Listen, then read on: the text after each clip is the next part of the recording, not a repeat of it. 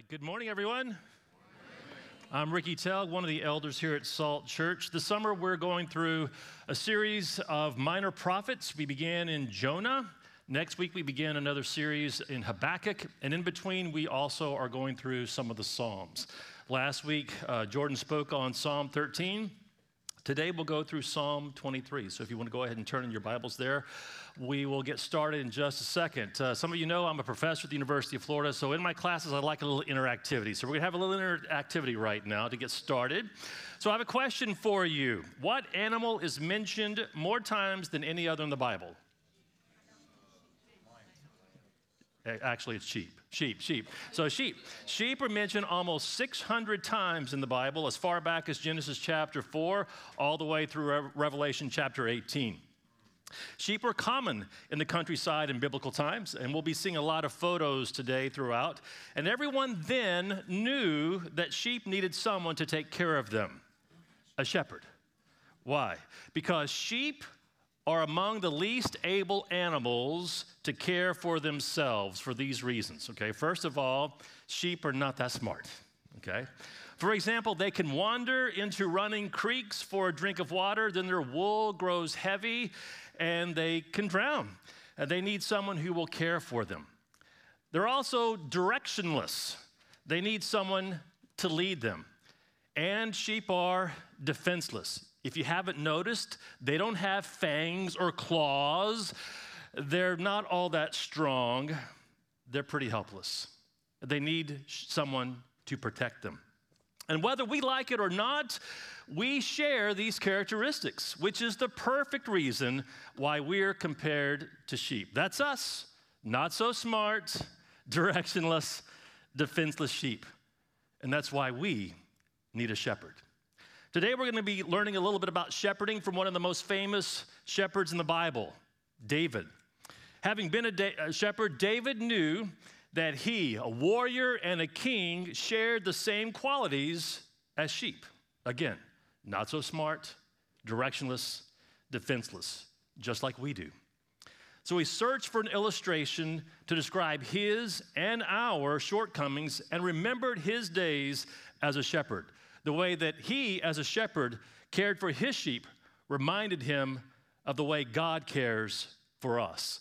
David wrote Psalm 23 to remind us of who God is and who we are in comparison to God, to build our trust in our shepherd.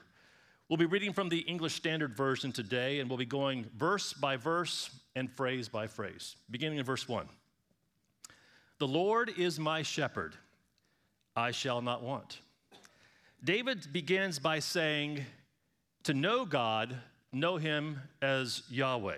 Yahweh is my shepherd, is what he wrote. When you see L-O-R-D in all caps, it's God's name. It's not a title, Yahweh. It's the personal name of God, indicating the personal relationship he has with us. God first revealed his name to Moses at the burning book in Exodus chapter 3. It is God's holy name revealing an intimate relationship.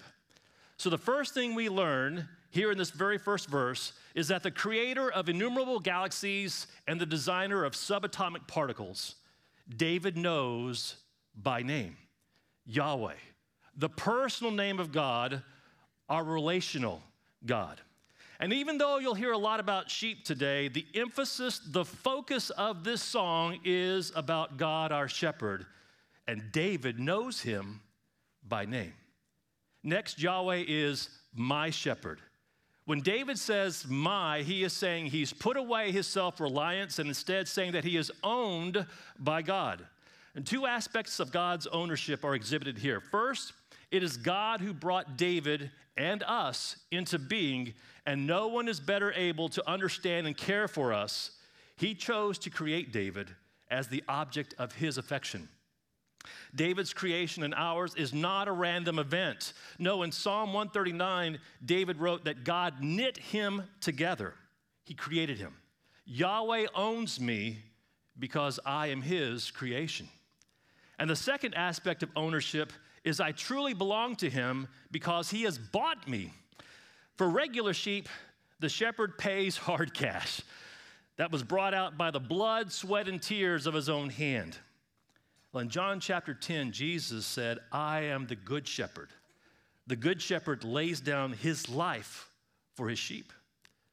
So for the good shepherd, the incredible price that he paid for his sheep is his own shed blood and his laid down life. We have been bought with a price.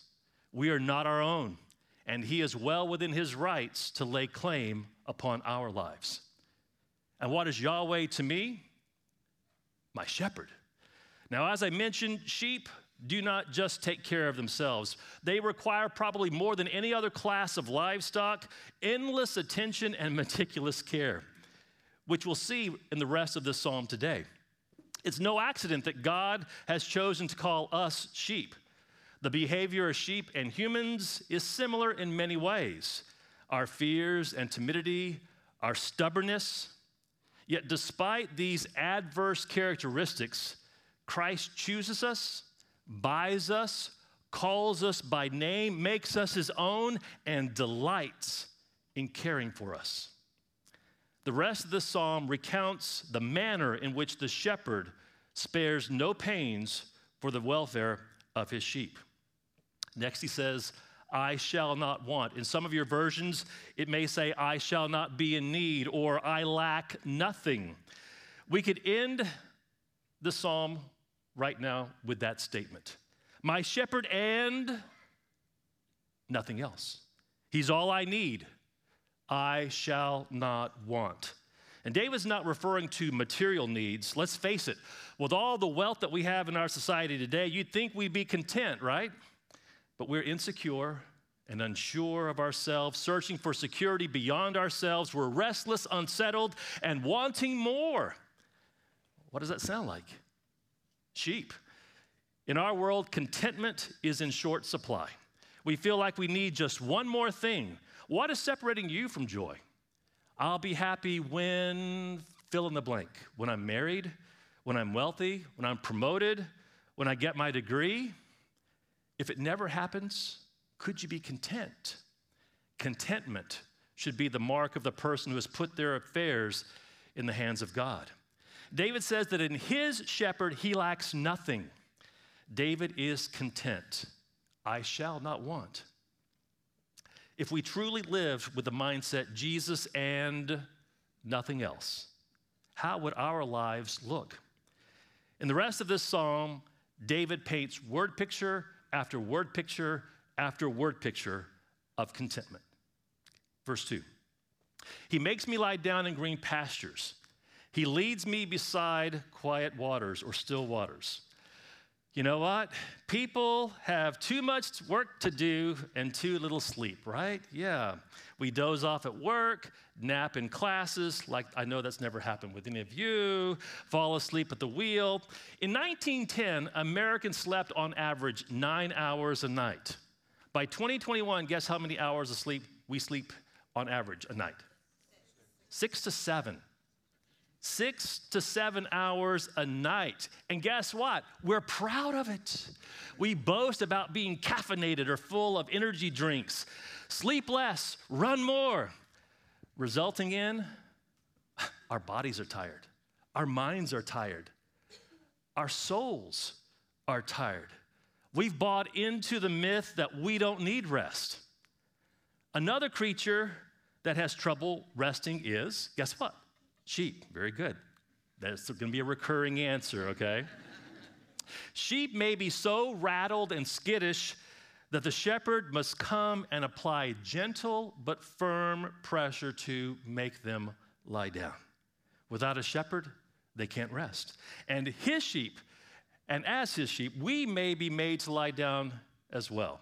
Sometimes it's when we're sick in bed on our backs, and then we look up and find that we're in the pasture that which we need to be in to find rest. Or maybe our shepherd uses setbacks to get us to lie down. Or it could be just a time of solitude. It could be that the Lord is gently but firmly making you lie down. But sheep really can't be made to lie down unless 3 requirements are first met, which only can be met in the shepherd: freedom from fear, freedom from the torment of pests, and freedom from hunger for food. Only the shepherd can provide relief from these fears, and I'll describe them each here so that you can listen in later verses how the shepherd relieves these fears. First, freedom from fear. For sheep, it was usually the fear of predators. Hearing the growl of bears or the howl of wolves, they'd panic. But there was no substitute for the keen awareness that the shepherd was nearby. He dispels the fear, the panic, the terror of the unknown. For us, we live in a life where there is danger, disaster, distress. It's usually the unknown that produces the greatest panic, the grip of fear about the complexities of life. But Christ, the Good Shepherd, is there. In his presence, it throws a different light on the situation.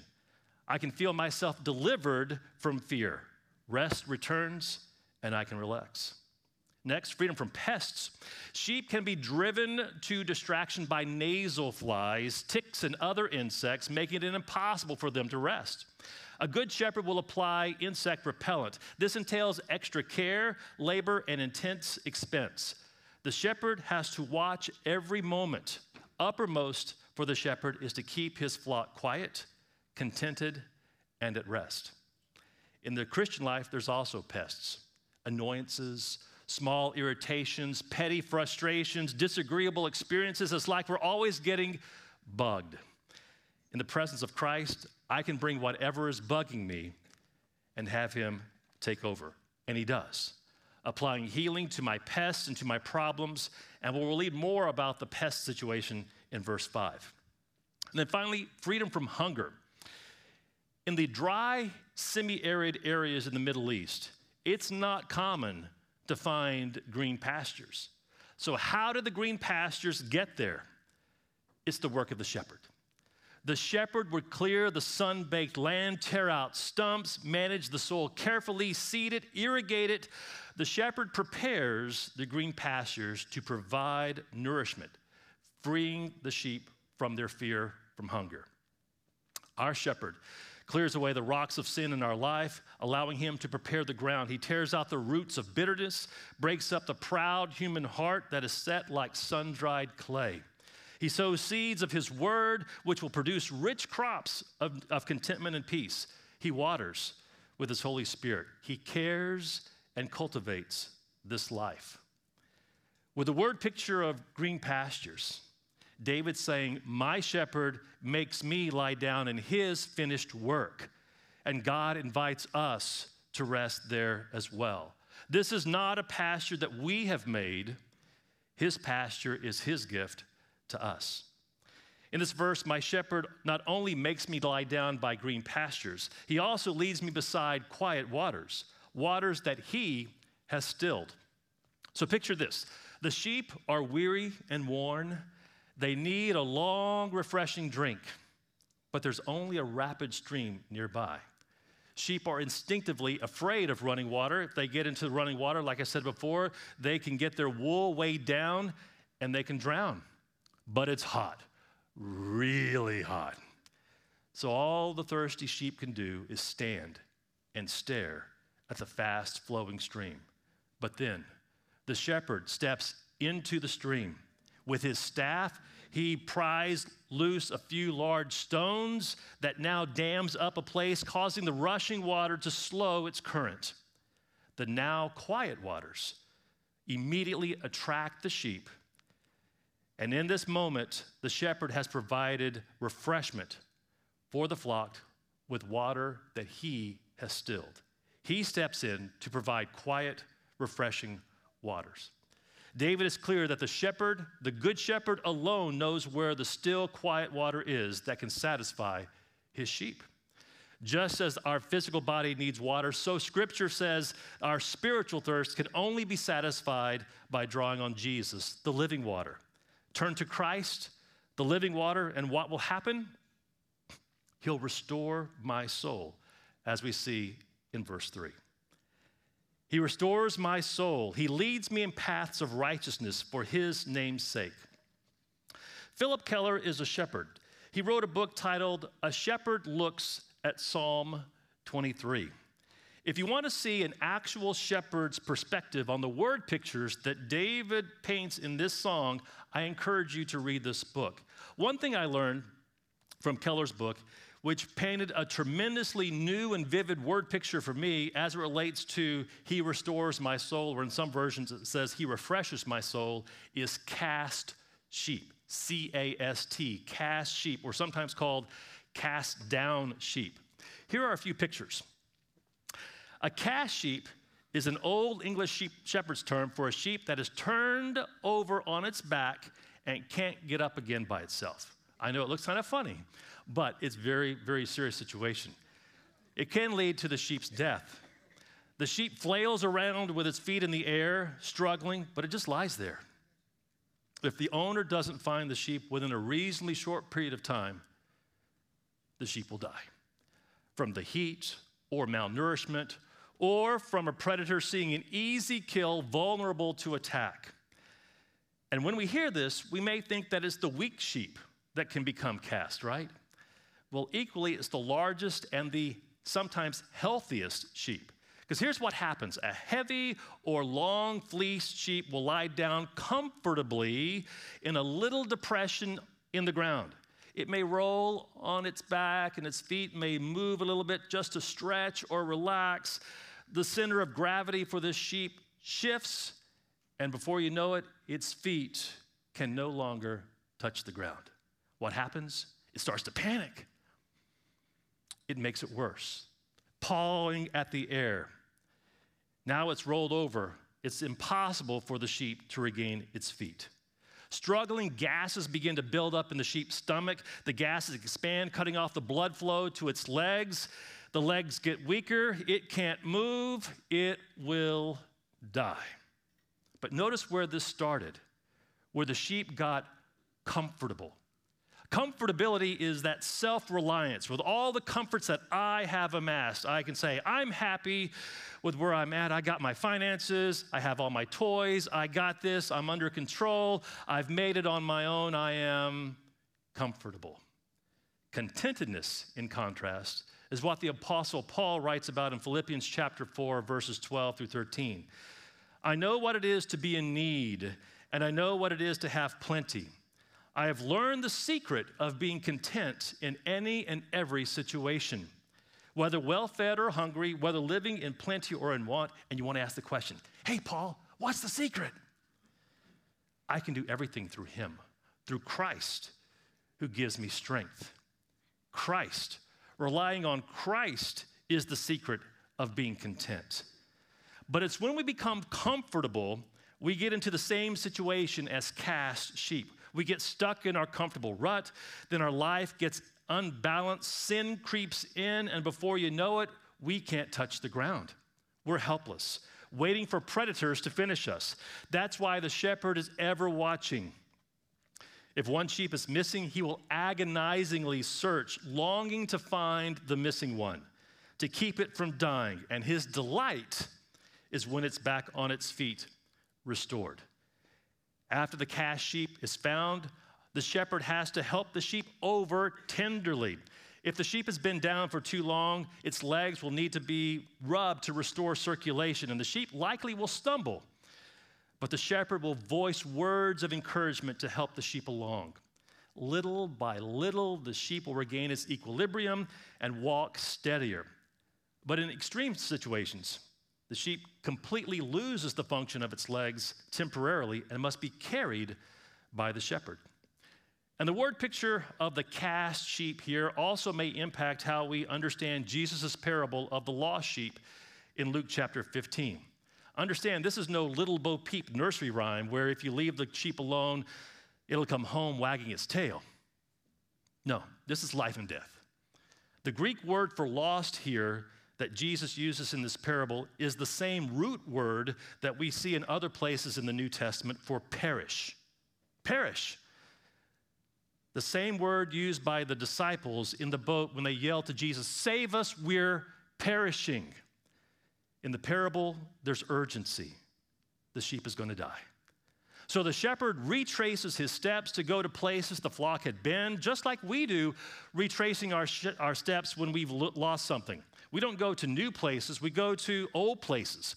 And that's what I think the shepherd did. He had a search pattern to hunt for the sheep. His search grid narrowed it down to where the sheep had been before. And then lay on top of that what the shepherd knew about his sheep, about where the lost sheep may have been comfortable and then get cast. And so why do I say that it's a cast sheep? Because the shepherd carries the sheep on his shoulders. Because the cast sheep could not walk under its own strength. Jesus says the shepherd joyfully carried the sheep that couldn't walk on its own. You got to keep this in mind. Sheep weigh between 120 to 220 pounds. How do you get a sheep of, say, 200 pounds, which is about what I weigh, so kind of give you a word picture there, okay? 200 pounds on your shoulder if the sheep can't stand. Do you say, hey, sheep, get up, get on your own, do it yourself so I can pick you up? No. You get down, if you're the shepherd, to where the sheep is, in the dirt, in the muck, in the waste that the sheep has been in since getting comfortable and then getting stuck. And the shepherd lifts the sheep that can't do it on its own, the one that got comfortable and is now cast. And Jesus says it's done joyfully. Jesus then says, the shepherd then calls everyone around and says, rejoice with me. I have found my lost sheep, my perishing sheep.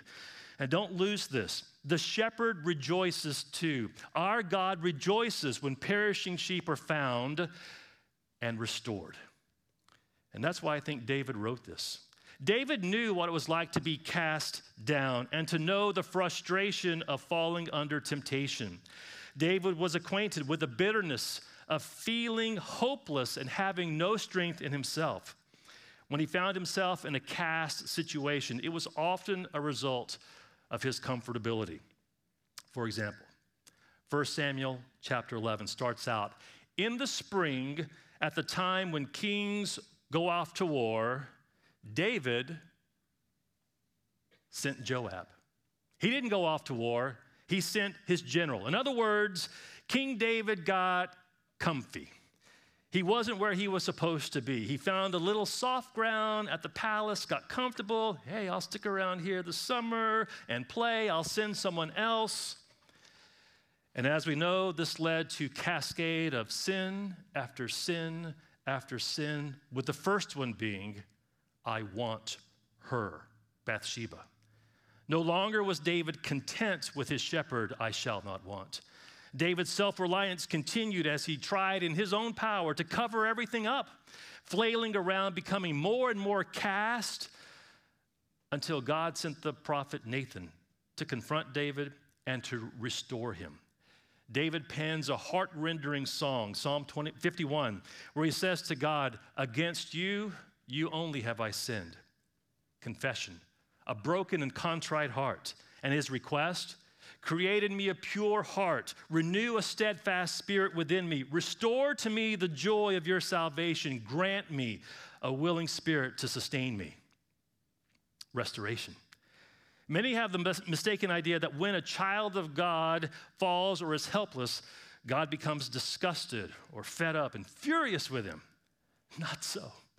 A great revelation of God's loving heart is that our good shepherd has compassion, eager to search and to save and to restore cast sheep.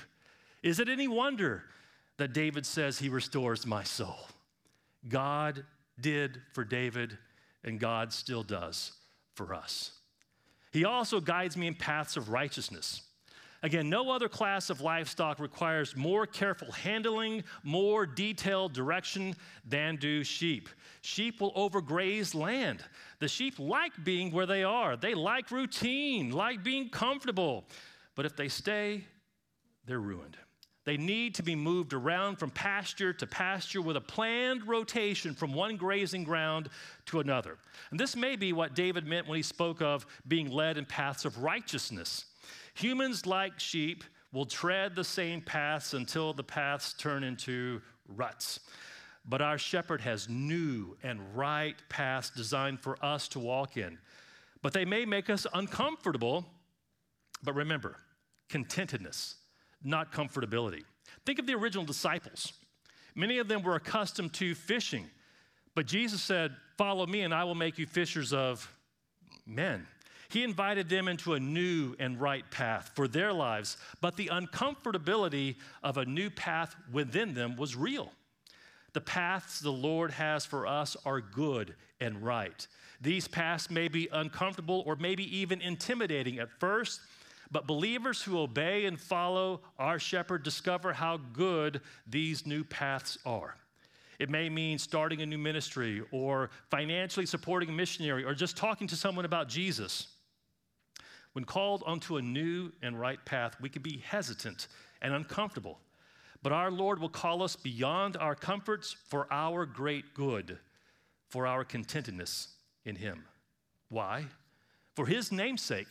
Remember who wrote this? David. Nowhere in this psalm does David, a warrior, king, God, man after God's own heart, give himself credit.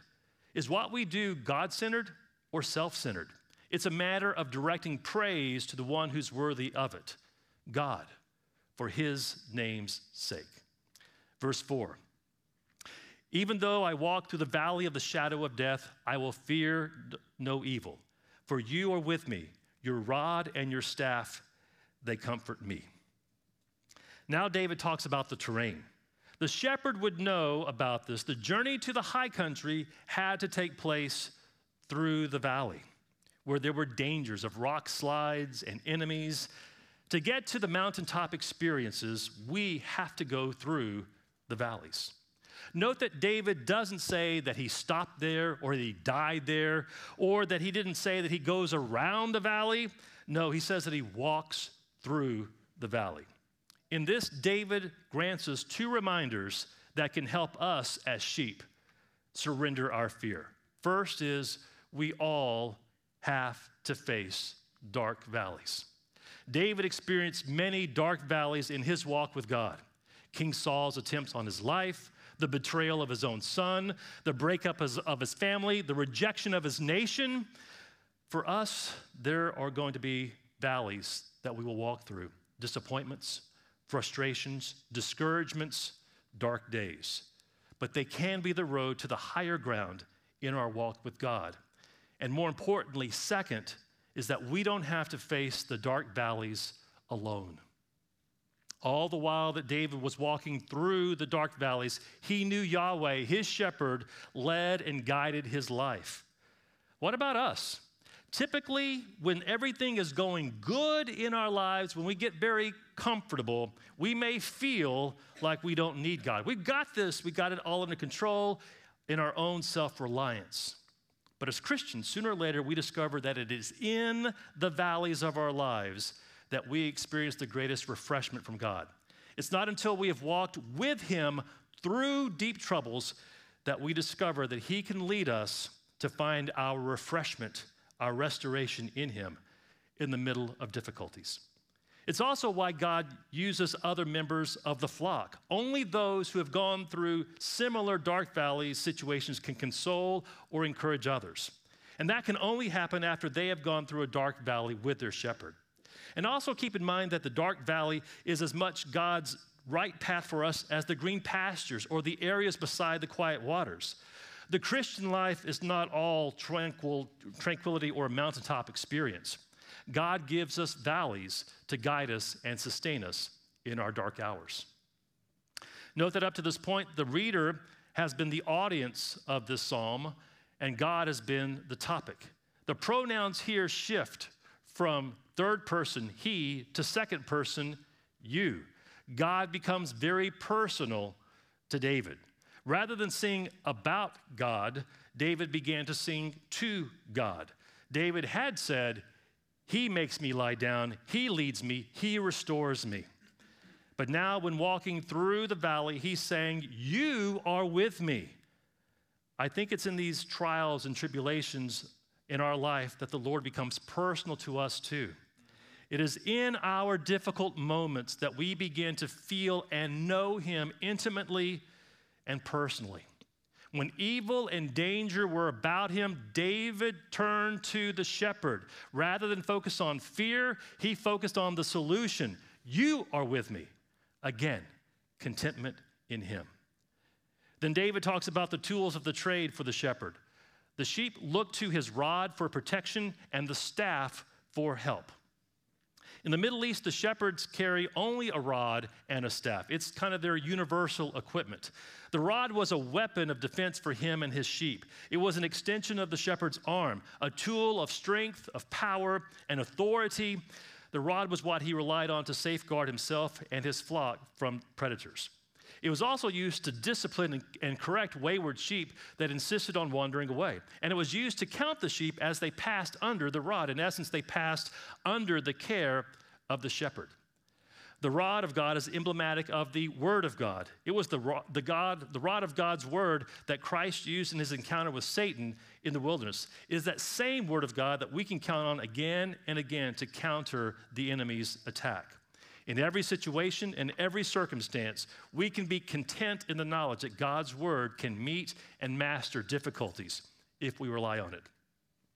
Whereas the rod conveys the concept of power, of discipline, of defense, the staff speaks of all things that are long-suffering and kind. The staff was a long, sturdy pole, sometimes with a crook or a hook at the end. It was helpful in snagging sheep that had strayed. And it was used for guiding sheep onto new paths or along dangerous routes. The shepherd put a little pressure on the side of the sheep with his staff, providing a reassuring touch of its proper path. The staff is symbolic of the Spirit of God, the gentle correction of the Spirit. The Holy Spirit guides us and leads us into all truth, gently, tenderly, persistently saying to us, this is the way, walk in it. The Good Shepherd protects and rescues us as well. In verse 5, David writes, you prepare a table before me in the presence of my enemies. You anoint my head with oil, my cup overflows. In the preceding verses, we have been walking, but now the picture is that of feasting. Even in the presence of enemies, the shepherd has prepared a place, a safe place of nourishment. And you can picture this one of two ways, and both word pictures equally show that the shepherd's presence is what matters when enemies are present. First, as a physical table and a feast, where there is preparation to have everything just right. Or, following the valley metaphor in the previous verse, table could be the high mountain country, also known as tablelands by shepherds. High plateaus are referred to as mesas, the Spanish word for tables. So it may be that what David referred to as a table was actually the hard-to-reach high summer range. Ancient shepherds would go out early in the season, make a survey trip of the tablelands to plan for their flocks where they would go, plant grass, remove weeds, plan his grazing program, getting everything ready for the flock, preparing the table beforehand. He'd also scout out where the dangers were likely to come from, where the predators might be. It was only his alertness in the full view of his flock that prevented his flock from being attacked. Only his preparation saved his sheep from attack, from panic, potentially slaughter. Now, all of this was commonly known to David, a shepherd, but all this preparation went unknown to the flock. Unaware of the shepherd's preparations, the sheep could merely trust the goodness of the shepherd to provide for their future. And we're no different. We don't see or maybe even look for the preparation God has provided for our future. But our shepherd has been all over the territory before us and prepared the table or tablelands for us in plain view of enemies who would destroy us if they could. But he's there, and that makes all the difference. Next, you anoint my head with oil. In biblical times, anointing someone's head with oil was a sign of honor and respect. And this part of the verse definitely paints this picture, that our shepherd's delight is for our good. But this word picture also has connotations in the sheep world as well. Remember one of the fears of the sheep? Fear of pests? Well, in the Middle East, hordes of flies emerge in the warm summer months. Sheep are especially troubled by the nose fly or nasal fly. The flies buzz around their heads. It's going to sound a little awful here, depositing eggs in the sheep's nose. If the the flies are successful, the eggs will hatch, and in a few days will form a worm-like larvae that will work its way up the nasal passages in the sheep's head.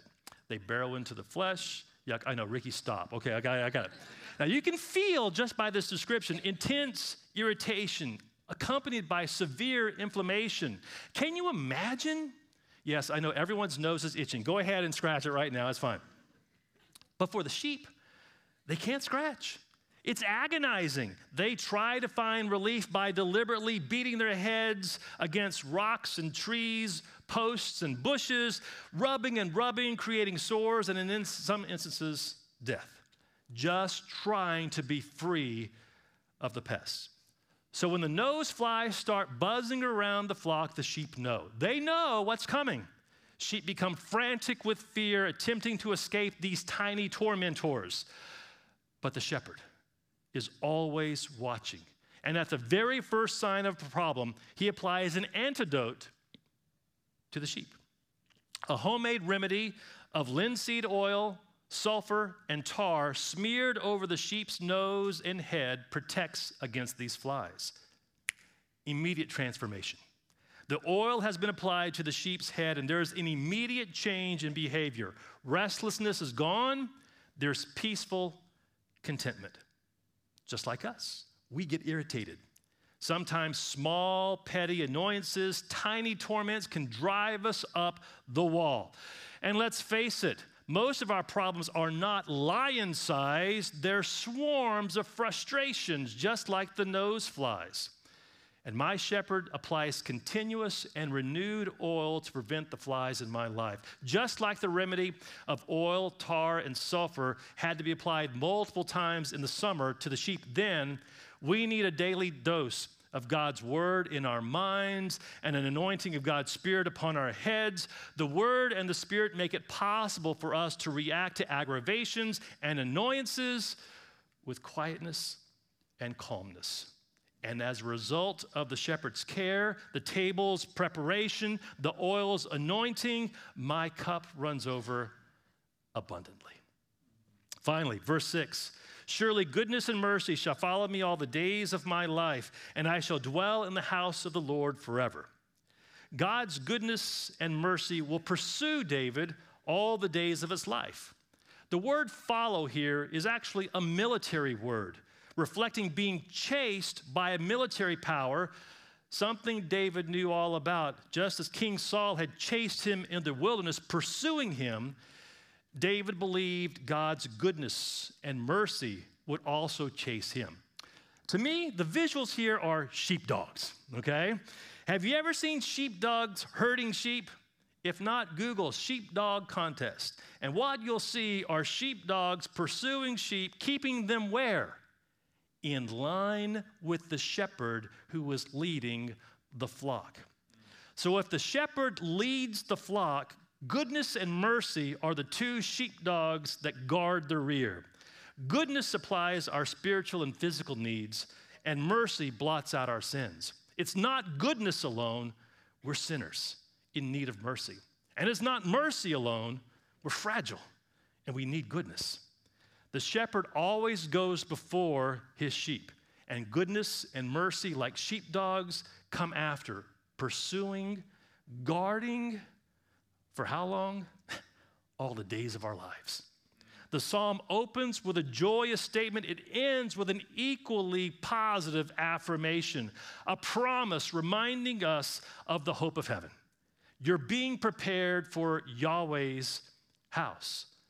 The sheep are so at home with the shepherd that there is not a shred of desire to change. The sheep have come home to be in his presence. It is the sheep owner's presence that guarantees that there will be no lack of any sort. There'll be abundant pastures. There'll be still, clean waters. There'll be new paths into fresh fields. There will be safe summers on the high tablelands. There will be freedom from fear. There will be contentment. David says, I'm home. I'm home with Yahweh. For how long? Just one word: forever. Content in him forever. What a beautiful song and imagery of contentment. The green pastures, the still, quiet waters, the valleys, the tableland. Our shepherd frees us from fears, annoyances, and spiritual hunger. He walks with us, protects us, carries us. But are we living like it's Jesus and nothing else? Are we content? Or have we gotten comfortable, like David at times, becoming a cast sheep, flailing from sin to sin, trying to right it ourselves and failing each time? If that's where you are right now, know this: God is pursuing you. God wants to restore you, to refresh your soul, so that just like David, you can say, I shall not want. Why? Only because Yahweh is my shepherd, and my shepherd delights in my contentment in him. Amen. Let's pray. Father, we thank you for inspiring David to write these words, this song, to share with us just a small glimpse of how you shepherd us in what we see and largely with what we don't see. How you prepare the land, the waters, the tables, how you walk with us through difficult times, how you free us from fear, annoyances, and enemies. God, let us always remember how you delight in our contentment in you. In Jesus' name, amen.